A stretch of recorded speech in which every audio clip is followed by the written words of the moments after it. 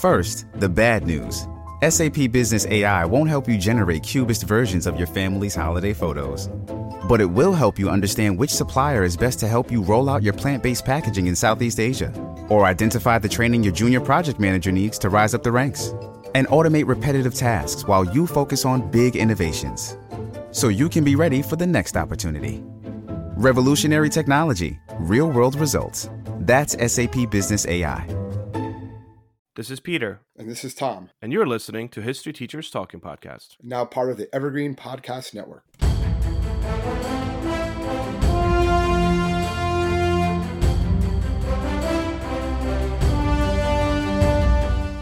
All right, this is Peter Zablocki and Thomas Reska, and welcome back to our podcast.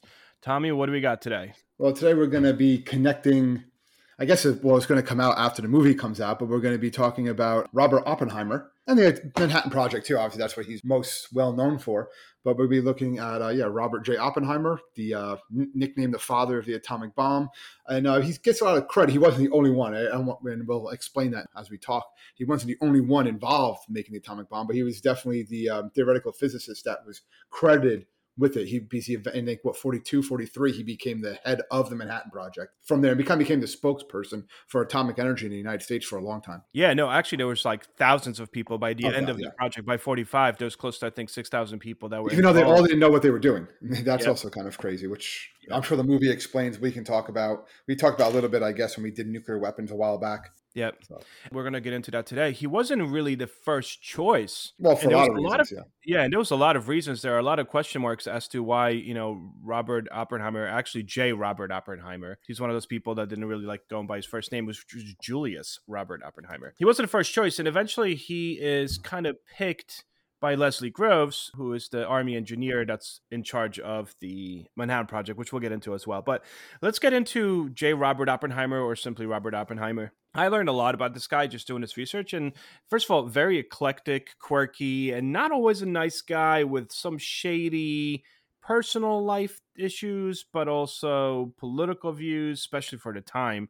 We could say flat out, right? He was a communist, which was really something that was very uncouth, you might say, and not necessarily the political leaning you might want to have in 1940s and specifically 50s. Julius Robert Oppenheimer was born in 1904. He was, as you guys kind of already know, an American theoretical physicist. They said he was terrible in a lab setting, and he's mostly theory. When it came to practice, not all that good. Yeah, but he was a genius, right? He was definitely a genius. So obviously. Born to Jewish immigrants in New York City. He wound up getting his bachelor's degree in chemistry, actually in Harvard, and eventually PhD in physics, and he gets that in Germany. But he was born into a very wealthy family. His father worked with textiles, right? And his mother was like an artist. But to the extent that his father was actually so successful that these people lived in a very wealthy apartment in Manhattan, in Riverside Drive. It was kind of known as like that's where the wealthy people lived. The art collection in his house growing up, he had Pablo Picasso paintings, he had Van Gogh paintings.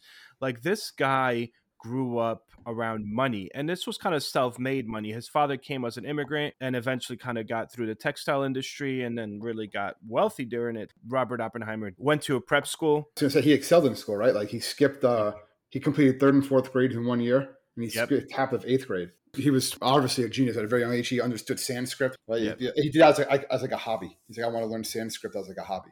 It's interesting too, because he went to Harvard, and then after that he takes like a gap year before a gap year is really a thing, right? Did you see that? His father, because he was sick, they said that he had ulcerative colitis and other different inflammatory conditions. So his father thought that what's best for him is to kind of go out west and kind of relax a little bit because it was stress induced. So his father at the age of 18 sends him to New Mexico, which again, this is kind of foreshadowing later on, because Oppenheimer eventually gets a ranch in Mexico, loves New Mexico, and kind of actually gears the Manhattan Project to move to New Mexico because it's also close to where he has his ranch. But fell in love with horseback riding, kind of just southwestern United States. That was his jam. After that, he feels better and he comes back and winds up majoring in chemistry. He caught up by taking all kinds of courses in his scientific studies, and he like doubled up on everything in the latter years and kind of finished fairly quickly. He gets accepted to Cambridge, but he doesn't like it. So he goes to Cambridge He goes into physics, decides to go into physics, and he is, like I mentioned before, really not that good in lab work, more theoretical guy.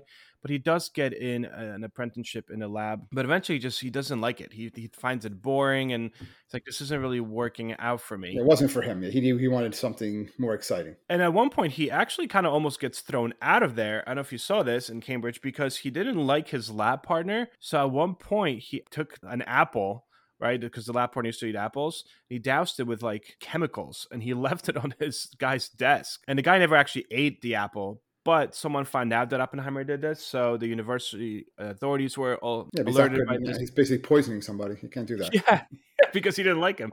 He was like basically about to be placed on probation. So it really leads to him just leaving Cambridge. And he leaves Cambridge. He's not actually put on probation. He just kind of leaves. And he goes to study at University of Göttingen, which is in Germany, where he studies theoretical physics. That's right. And I think that's like a good point to kind of just like segue into the scientific things that he's going to wind up doing and just a little bit about him. Because as this is going on, yes, he was part of high society, but what gets him in trouble, I guess, is some of his political views, right? Or not gets, but under surveillance from the government too, is a lot of his political views, because he was a communist sympathizer. He actually gave money to a lot of communist causes.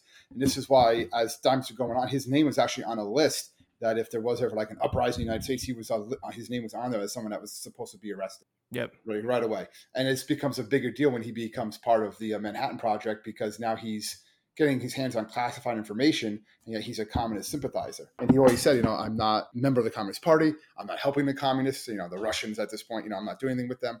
But he did have connections to individuals like that, which was like a big bad word back in the 1940s and 50s, communism. Yeah, Red Scare, yep.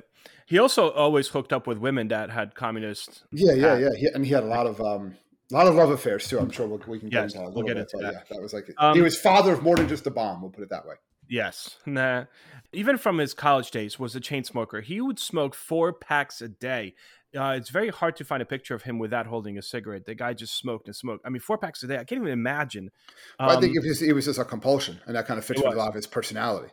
Yeah, they said he was very depressed. If he wasn't, he was either smoking or doing some form of science, or he was depressed. When he went to his University of Göttingen, Germany, they said that he was very much a know-it-all and was like super enthusiastic and just discussion all the time in class. He was that kid in class that just like would call out and try to challenge the professor at all times because he was that smart. I mean, I'm sure you and I both have had students. Yeah. Got to the point that he was basically taking over classes. And not only the professor was kind of taken aback by that, but that a lot of students were so upset by this that they actually got this petition. They got it signed by all the students in the classes, handed it to the main professor and physics professor, and basically said, we will boycott physics class unless you make Oppenheimer stay quiet. And what happened is the professor left this petition and letter on his desk while he made an appointment with Oppenheimer about something. And he never had to tell Oppenheimer. Oppenheimer just saw it. And from that point forward, he was basically quiet. But when Oppenheimer graduated with his doctor of philosophy at the age of 23, by the way, in 1927, right? He's got a PhD at 23. The main professor was just excited. He's like, thank goodness, because this guy was on the point of questioning me. Like he was going to take over. Harvard wants him to work for them, right? Yeah, he has his choice of jobs for the most part. Exactly, because he's smart. Yeah, people are going to deal with his intricacies. Attitudes. They're going to deal with him just because of what he can accomplish. Yeah, because of his brain. Yeah. I mean, he's a theoretical physicist at a time where that field is growing. So he basically has a choice. He could go to Caltech and teach there, or he could go to Harvard. And they want him so bad that he actually winds up splitting the time, and he kind of works both at Caltech and at Harvard. So once he's at Caltech, he kind of makes really good friends with another theoretical physicist, and they're working together on this nature of these chemical bonds. And so Oppenheimer's doing the mathematics, Polling's doing their interpreting of the results. These guys think of like Big Bang Theory. These guys are going to make it somewhere that's going to be published. Problem is that Oppenheimer then kind of starts hitting on this guy's wife and starts basically like showing up at the house when his partner's not home. So then the partner gets upset and he's like, get out. Like, I don't want to work with you anymore. So that kind of ends Oppenheimer's educational relationship at Caltech with Linus Pauling, but then eventually he makes it to University of California, Berkeley, where he becomes a professor and starts teaching.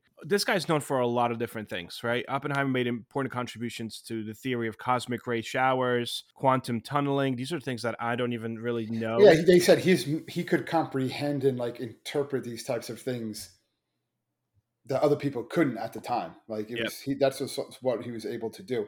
And his main role that he's going to get in Manhattan Project, besides being director, is he calculated the ratios to actually create the bomb. Him and his team. He's not just one person. These are teams of people working together these complex equations, right? But they calculated the chain reaction threshold required for the bomb. That they proved that this is not only possible, but like how to do it. And these are the actual ratios we need to accomplish this chain reaction to make the explosion and stuff like that. So, which I know, I mean, I have a very small understanding of, how that. I know some of these words, I'm like, just the fact that creation of the atomic bomb in itself, like that was out of this world at the time. Well, in 39, it was theoretical, right? Well, there was the Germans did like a chain reaction that showed it was possible. And then in 45, it's actually done. I mean, that's just shows how quickly they can do it when so much time, money, and people are focused on it. Remember, there was over 100,000 people involved in the Manhattan Project. I know we might be getting a little bit ahead of ourselves, but not all of them. Most of them had no idea what they were doing. They were like, what do they call them? Moles in the dark? And this is before the U.S. was even involved in the war. So, I mean, and it all starts with theory. You want to get into Manhattan Project, or you want to like? Yeah, and then we'll come back. All right, so let's go to Manhattan, and we'll come back to him. So it all basically starts. Well, you want to start with it, or you want me to start? No, you go. Well, it basically starts with, like you said, in 39, Germans do a chain reaction. Just kind of like alerts some of the scientific community, and they're getting kind of worried. One person that is kind of worried about this is Albert Einstein. Okay, everyone knows Einstein. You've heard of that name, obviously. So he actually him and other scientists send a letter to Roosevelt, right, making him aware of the possibility of nuclear chain reactions using uranium, and that this could actually lead to the formation of very powerful bombs. The main thing in this letter, he's saying, listen, I'm not saying make these bombs, but there's a chance that Germany is working on a nuclear bomb project. And if they get this weapon first, that's going to be a problem. And that's what kind of sunk in with Roosevelt. This thing can be dangerous, but if Germany gets it first, we know it's going to be dangerous. Like imagine the Nazis with nuclear weapons. Yeah. So Einstein finds out about this from his friends in Germany. Yeah. So in 1938, and they put his name on it because he's famous. Yep. In 1938, physicists Otto Hahn and Fritz Strassmann found that when a neutron with enough energy strikes a fissile atom, the atom splinters into pieces, and then that releases lots of energy and a bunch more neutrons. And then the energy from a single split atom won't really cause an explosion, but if you put it together, these scientists said, and get lots of fissile atoms together really close and then split just one, you will have a chain reaction. The neurons would be able to find and split more fissile atoms, and this chain reaction would basically cascade into a massive burst of energy or an explosion. So and that's a very simple explanation of this. Like there's so many calculations how to get this done, but this is the theoretical idea that this could happen. Yeah. And the good thing for us or for the rest of the world is the fact that while this is discovered by physicists in Germany, most of the European physicists, theoretical physicists that could potentially put this into practice, had fled Nazi regime by then in 1938. They were gone. So there's only a few German scientists that left that could really give Hitler a head start in his potential bomb. And that's kind of what is presented to Einstein, who then presents it to FDR. Like, look, they're working on it, but like we could do it here. And the U.S. government realizes like how urgent this is. So they're like, we're going to do this. Now, this is before we were actually involved. This is in October when it actually gets. We're not even at war yet. So we're not at war yet. And so it hasn't at war yet. And Einstein is not part of the Manhattan Project. I'm sure he's in the movie. I believe he's in the movie a little bit. Yeah, but he refuses. He never gets a security clearance. Yep. And from the Army Intelligence Office, and anyone working on the Manhattan Project was not allowed to consult him on anything. Yep. So this is crazy. You have like Einstein. People call people Einstein for their intelligence, and like he's a guy. He definitely could help, but they're like, no, he's not cleared. He's not getting involved in this.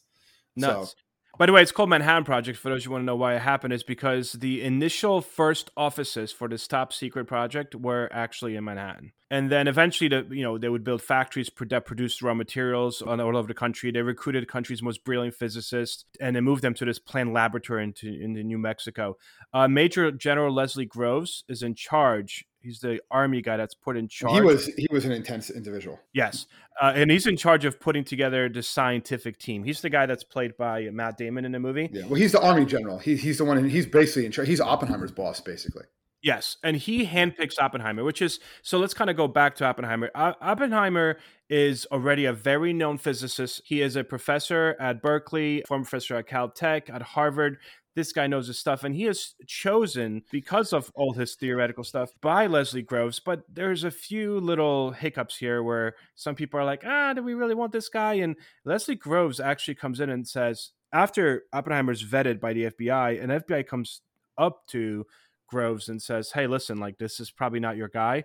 And Groves like, no one else could do this but this guy. And he picks this guy regardless of his questionable Well, Grove basically idea was, because there was other communists probably involved in this too, and he was just like, we need to, it was kind of the enemy of my enemy is my friend type of ideal too. But it's also, we need him to beat the Nazis. We'll deal with them after. He's like, I don't care what they are right now, because right now we have to beat the Nazis. He was obsessed with, we have to get this before the Nazis do.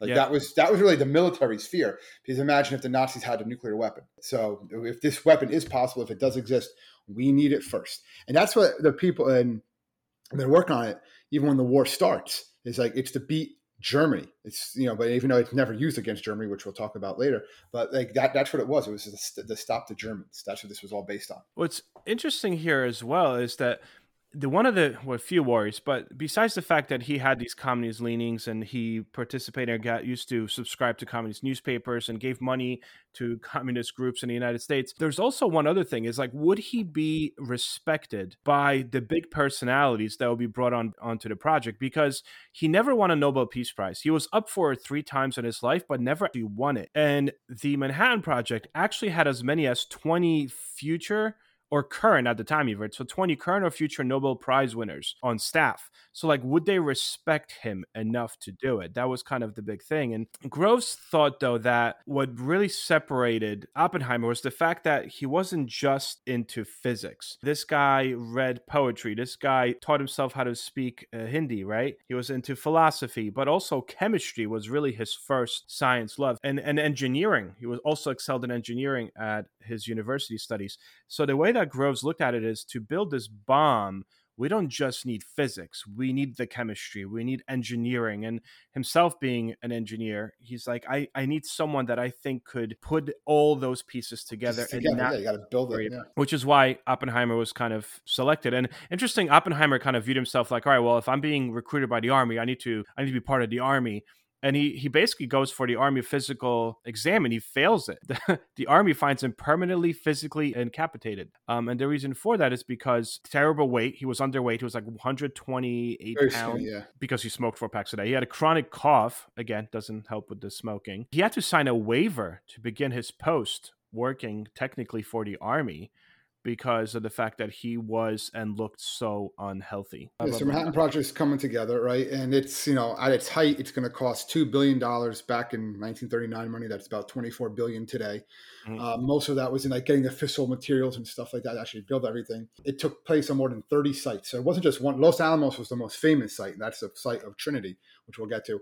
But it took place at over 30 sites across the United States, England, United Kingdom, and Canada. So this was like a multi thing. It wasn't just one spot, one place, Yep. I was just in Utah. What was cool is that one of our tour guides was explaining why there were so many off-road trails in Utah. The reason for it is, he said, because of uranium. So the U.S.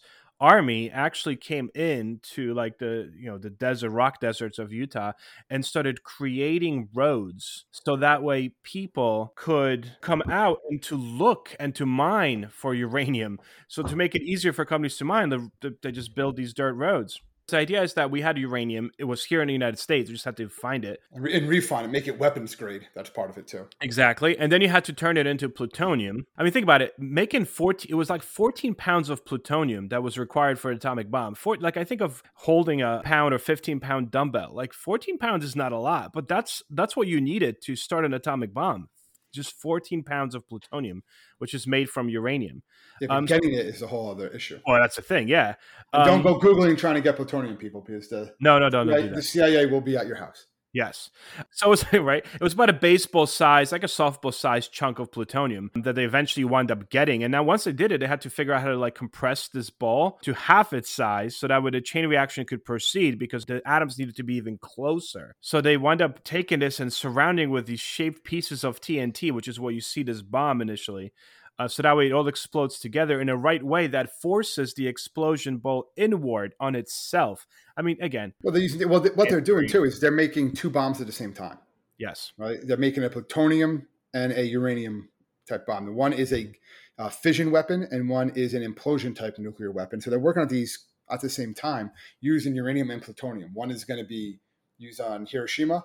That's the uranium one, and then plutonium is going to be the one that's used on Nagasaki. And so they're just experimenting to kind of see, the different ways that you can actually make these. Both are totally obsolete by today's standards, too. Oh, yes. By the way.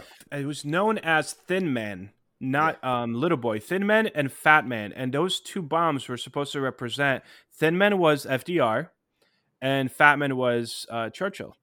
And eventually what happened is they wound up changing Thin Man because they thought it would be a little too obvious. And also they thought that maybe it would not necessarily be politically correct to name it after there's just two men. So they wound up switching it to Little Boy and Fat Man. As you mentioned before, right, the lab in Los Alamos in New Mexico, basically like a summer camp for physicists. And this, I'm sure, they got everything they needed. Whatever was needed, it was there. And because a lot of them, they like refused to leave their family. They're like, well, I can't work on this project. You're not going to tell me what it is, and I'm not leaving my family. They're like, no, you're going to bring your family with you. Yeah. So that's what it was. And Oppenheimer actually had I think his one daughter was born while he was in Los Alamos, New Mexico. Didn't she eventually commit suicide? I think she eventually. No, that was his. No, that was his mistress. Is that what it was? Committed suicide in 44. Committed suicide in 44. Yeah. Does Monday at the office feel like a storm? Not with Microsoft Copilot. That feeling when Copilot gets everyone up to speed instantly? It's sunny again. When Copilot simplifies complex data so your teams can act, that sun's shining on a beach. And when Copilot uncovers hidden insights, you're on that beach with your people, and you find buried treasure. That's Microsoft Copilot. Learn more at Microsoft.com/AI for all. All right, so it's a tiny town in New Mexico. It's actually near Oppenheimer's summer ranch. And they turned this desert area into this massive laboratory little town. And it was 6 days a week, right? Crazy work day with crazy hours. But on the seventh day, it was like one massive party. And Oppenheimer is apparently known for famous martinis. I remember reading that, yeah. Right? Like he would just throw these parties at once a week at like his not mansion because they were all like, it was like residents, residents. There was also a bachelor's dorm that apparently was like the crazy party dorm. In Los Alamos, the bachelors, there was evidence of them taking pure laboratory alcohol, which they would then mix with pineapple juice, and they would pour that over dry ice. Apparently, it just like knocked people out. There was some just crazy parties every single weekend. And again, the point is, you put it in the desert because you want to make sure no one else knows this is happening. I mean, it's kind of common knowledge that President Truman, when he was still vice president, he had no idea this was happening. He didn't know we were creating a bomb until he wasn't told after FDR died. Yeah. Yeah. Like, here you go. It was almost done. It was almost done. Yeah. At that point, they told him about it. Like Stalin probably knew more about it than Truman did at that time. Rightfully so. We're trying to keep this away from people and not let this out. But really, we're trying to keep this even from the Soviets, even though they knew about it. Of course I knew about it, right? But there was evidence that Oppenheimer was also approached to give information to Soviets, and he stayed an ardent patriot. He refused. Yes, he had communist backing, or rather past, but while he was working on the Manhattan Project, he was approached numerous times through various different people, and he always refused. Because people are like, should we even be making this thing? Like, if we succeed, this is scary, what it can do. And they was like, well, I don't know if we can be trusted with this, but I know that, like, the Nazis definitely can. Like that was kind of his mindset. Wesley Grove's mindset is that it's dangerous, it's powerful. That's why we need it, and we can't let the Nazis have it. So that's just something to keep in mind. Like, why are they doing all this? Because also people died during this too. A lot of people got exposed to radiation. Right? It was called like the slow-moving dragon's tail or something like that. Because you wouldn't even know. Then you were slowly get sicker and sicker, and you would get like the radiation poisoning on their skin. A lot of people were dying from getting this exposure to radiation. Which is shocking that Oppenheimer dies from throat cancer then, not from 4 packs a day. well, cigarettes, which makes sense, but more the radiation he was around, you know? Yeah. Leslie Groves actually had a conversation in Los Alamos in 1944 where he flat out stated that the primary reason to deploy the atomic bomb was to use it to subdue the Soviets. Oh yeah, that's what he was. Yeah, in the future, this was more going to be. He's like, yeah, we're doing this to end the war, but we're really doing this to kind of subdue. It's to show them, look what we have, and you don't mess with us because we have this. That was the whole idea. And the Soviets were aware that's what they were doing. That's why they were making sure they got the information. And by 49, they have their own. So it wasn't really, the monopoly didn't last that long. So basically what ends up happening is the physicists are successful. Obviously, we know this. So the Trinity is the first test, right? It's anniversary just took place on the 16th. There was technically 3 bombs that were produced that were ready to go. And we kind of made Japan believe that we had a lot more. We didn't. We only really had the 3. One was the Trinity, which is the test. Then it could never be dropped from a plane. No. Well, did you see that? I actually read this, that initially Oppenheimer wanted to put this into a gun. He wanted to create some form of a missile like gun. A projectile, yeah. A projectile that would fire an atomic weapon. And then once he was doing that, he realized it was too unstable to put it into something that would fire it, which is why it was switched and made into a bomb. Because initially they were sitting there in the Manhattan Project, and they're like, "All right, can we shoot out of a cannon?" They do eventually make atomic water shells in the 50s and 60s. I remember. Yeah, atomic. No, but they wanted to shoot this out of a cannon. That's kind of crazy. Well, they do it eventually. Well, they have that eventually. Nuts. I think that's nuts. And eventually, he goes well, at this point, let's look implosion type. It's going to be a little better. So the gun design is abandoned in July of 1944. But yeah, it was supposed to be a gun type weapon. Trinity, as you mentioned, July 16, 1945, the world's first ever nuclear explosion.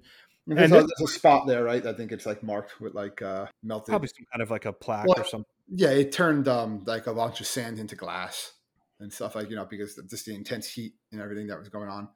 So it was successful. And I was like, all right, now what? I know there's that famous saying that Oppenheimer says, now I've become death, the destroyer of worlds. And this is where it gets interesting because obviously they're sitting there in a room while this is exploding. We should mention before, Oppenheimer's brother, is also a physicist and a scientist, and his brother's present during the very first explosion.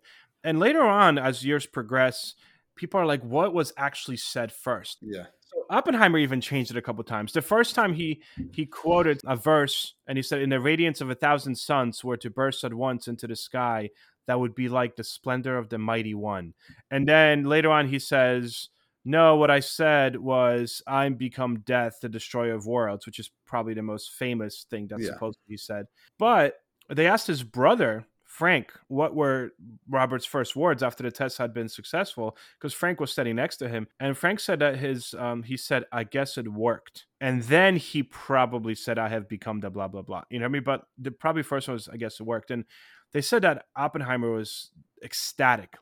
They said he was so triumphant. He walked out of there that's it. I've done it. Well, think of how much work they've done on this, how much energy they've put on this, how much everything that they've doing for this, and now that it's successful, it works. You think there was a real thought that it might not work at all, it would just be a dud, and then what if it didn't work? How are you going to justify spending all this money, all this time for a weapon that didn't work? And you have to remember, this was in July of 45, right? The war in Europe, for the most part, is over, right? Germany's already surrendered at this point. Yep. So a lot of them are saying thought they would just be shut down.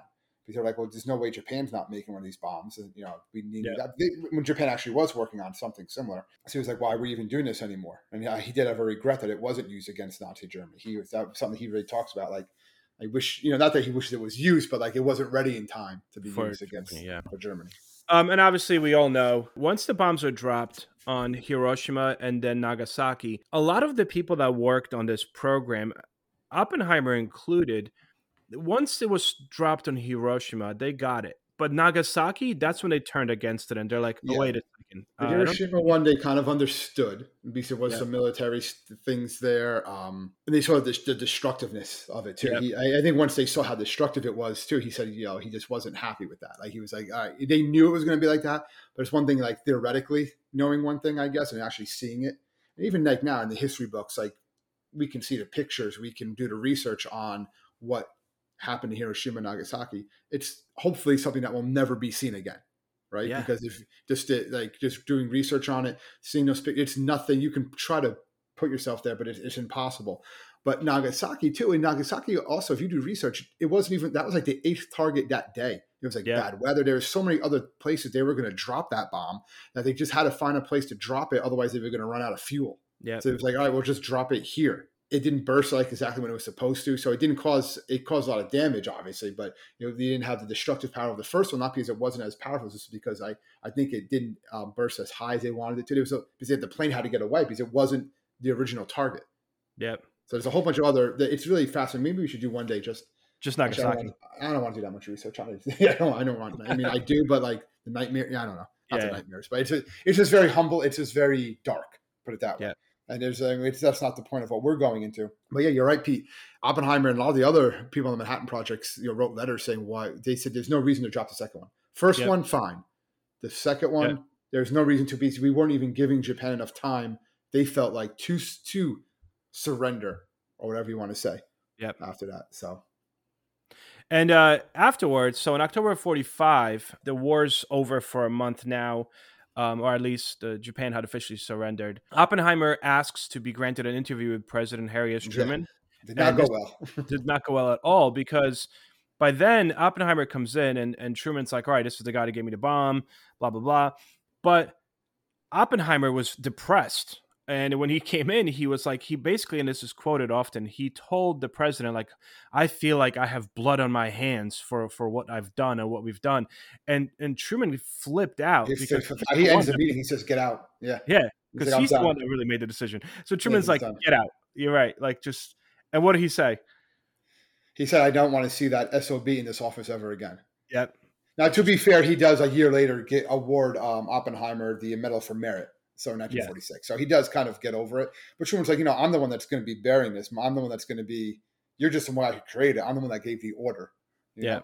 Then you go to like the guy who actually flew to the guy who dropped it. He was like, I don't say loved it, but he was like the celebrity. He understood it, like that guy. Very proud of their accomplishment. He was actually on, this was years later. I know I'm getting off the segue, but I remember seeing this. There used to be this show called like This Is Your Life or something like that, right? When they were like, and this was like the 50s. And they actually had a man who survived the Hiroshima bombing, right? His family was all killed. And they had him on. It's like the 56. You're talking about Paul Tibbets, right? Paul Tibbet. Thank you. Yeah. Mm-hmm. Paul Tibbet. And then he actually met Paul Tibbet. Like they brought him out. Oh, you were in Hiroshima? Here's the guy who dropped the bomb on Hiroshima. And it is one of the most like awkward, it's on YouTube, but you can see it. It's one of the most awkward moments. Wow. Yeah, like you're meeting the guy and they're like shaking hands and stuff like that. So later on, the guy actually, the Japanese gentleman does say, it was kind of like therapeutic. You know what I mean? Yeah. But he's like, at the time, it's just very awkward. I would think, right? Like, how do you? I mean, I don't know. It was just one of those things. Anyway, getting back to Oppenheimer and the Manhattan Project. So Manhattan Project is successful. We know about the atomic bombs. And afterwards, obviously, like this whole thing comes out, right? It comes out. No one knew about it. They just heard out that it was these weapons of mass power, right? New weapons that were used against Japan. I remember that too because my grandfather was in the Navy. He was actually on his way to Japan, and they were the first Navy personnel to be in Japan after the war ended. He was part of the occupation he was there for a couple of years after the war, and they drove him through Japan, and he brought pictures back, not from Hiroshima and Nagasaki. He was driven through them. They weren't allowed to take pictures. Yeah. But he was just from the firebombing. He had pictures. I have them somewhere of like Kobe, Japan, which was just bombed out. And this is just normal bombs. So I remember seeing this, when I was a kid, and he would be like, these are normal bombs. And the atomic bomb was like beyond this. Yeah. Once this whole thing is obviously exposed, the world knows. Oppenheimer becomes a known person. Prior to this, he's a known physicist. He's known around studious scientific circles, but he's not a public figure. But now he becomes a public figure. Oppenheimer, Manhattan Project starts being thrown around like that was really a thing. Who is this Oppenheimer? He makes it on a cover of Time magazine. He becomes the face of it. He becomes the face. He becomes famous. Yep. And at the same time, he also becomes the guy that spearheads the pushback of using atomic weapons, which is why you start having we're going right into the Cold War here, and we're going against the Soviets, and their arms race is picking up. And here is the guy that's the face of the atomic weapon, and he speaks out against it. The effect of like, what is this going to do in world powers? Then that's when you start getting the other view of Oppenheimer. That's when you start getting some more of his intricacies, and you're starting to see this in the press, and people are looking at like, he's not the nicest dude. Like he goes from this eccentric, weird guy, which makes him become the guy in the Manhattan Project, which makes him a national hero, which then he shuns, which makes people again look at some of his interesting life choices. First of all, he got involved with this one woman, right? She's the daughter of a Berkeley literature professor in 1936, before the war starts. She writes for a communist paper. He's very pro-communist, in love with this girl. She breaks up with him. Then he meets Kitty, that's the girl's name, who becomes his wife. Another radical Berkeley student, former communist member, winds up marrying him. But Kitty has like 4 different marriages. What's his name is her fourth marriage. Husband, yeah. They wind up having the first child, Peter, as you said, in 1941. Second child, Tony, is born in Los Alamos, New Mexico, on December 7th, 1944. But at the same time, Oppenheimer then goes back to his original girlfriend, the daughter of the Berkeley literature professor, and starts hooking up with her. So he's basically has her as like a side woman while he's married to Kitty, who's with him at Los Alamos. So again, he was always in constant affairs, and that's why the one eventually, I think she commits suicide in 44 after the wife is pregnant again, and she's like, you're never going to leave her. It was a very complicated man, obviously, with his relationships. Yep. Gets into the Atomic Energy Commission, and where he tries to slow down the production of atomic weapons. And he was very much against the creation of the hydrogen bomb. Yeah, and there's no reason to do that. Like now you're just supercharging it. Like what's the point? Yeah. And he said the hydrogen bomb, the hydrogen bomb was really created because the Russians imploded their own atomic bomb in 49. Yeah, we needed something bigger, yeah. Something bigger. And Oppenheimer was flat out against it. He's like, we should not be doing this. You went on the radio, went on TV, blah, blah, blah. And that's when the federal government's like, all right, shut this guy up. Like, we need this guy to be a cheerleader for our fight against the Russians in the arms race. Shut this guy up.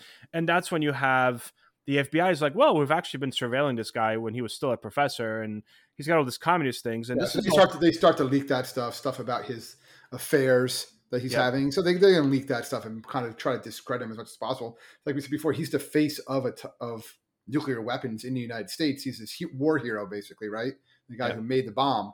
And now he's saying, we shouldn't be making any more. What ultimately happens is there's a security hearing. He's put on trial. He loses all of his security clearance. A lot of his rank and stuff like that, Yeah, the House of Un-American Committee says that basically his affiliation with the Communist Party in the 1930s through his different girlfriends and wives, and even his wife actually wound up saying that at one point they were members of the Communist Party.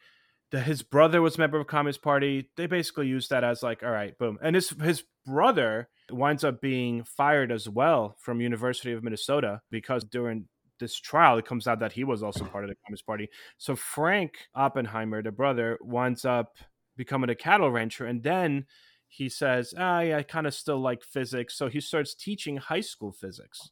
So a shout out to our high school physics teacher. There you go. Yeah, just because he enjoys it. Yeah. So what winds up happening is Oppenheimer is kind of stripped of his thing, but he does name some people during these hearings, and some people kind of think later on that like it was kind of uncool that he dropped some names of who was involved with the Communist Party and whatnot. In 2022, you saw that, right? The U.S. Secretary of Energy went back and they revoked the 1954 decision that stripped his security clearance. They said that they do a lot of these post the symbolism things, Yeah, they said that the 54 Atomic Energy Commission that revoked his security clearance was a flawed process that violated the commission's own regulations, that it was basically a witch hunt against him because he was opposing further nuclear weapons or atomic weapons. He leaves, right? He leaves Los Alamos. Yeah, he winds up actually taking a job at the Institute for Advanced Study in Princeton, New Jersey. He winds up working there for a while. He does a series of conferences from 1947 to 49. He didn't want to get into teaching. He's just basically having these. He's still doing his work, but he didn't feel like teaching anymore. So he's just doing research. He's running laboratories and stuff like that, where he's getting paid well, and he can still be part of that intellectual community. He becomes a member of the board in the Atomic Energy Commission later on. Yeah.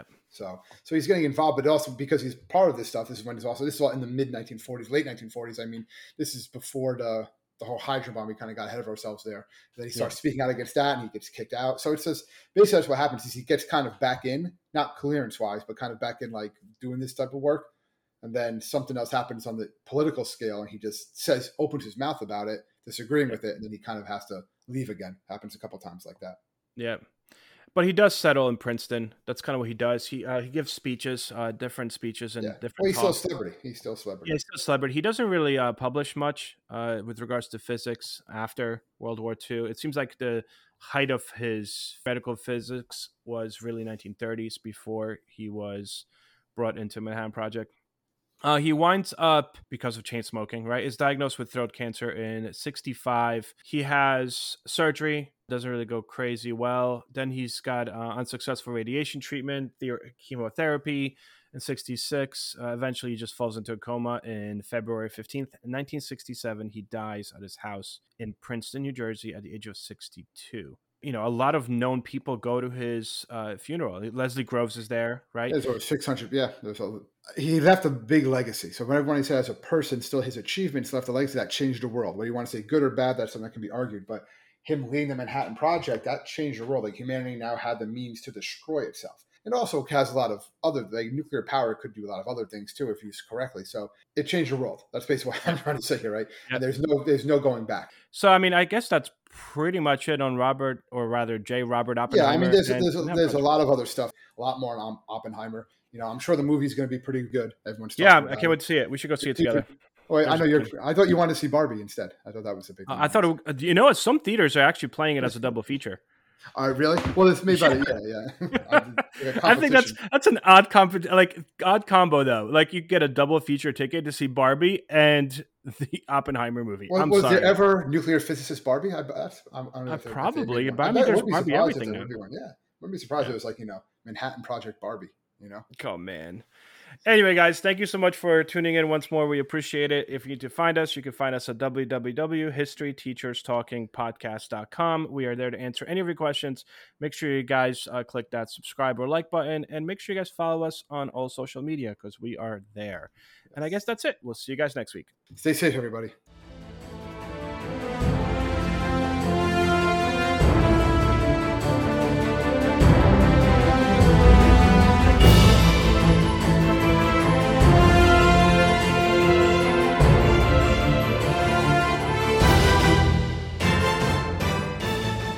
I hope everyone enjoyed our podcast, and if you would like to email us, you can do so at historyteacherspodcast@gmail.com.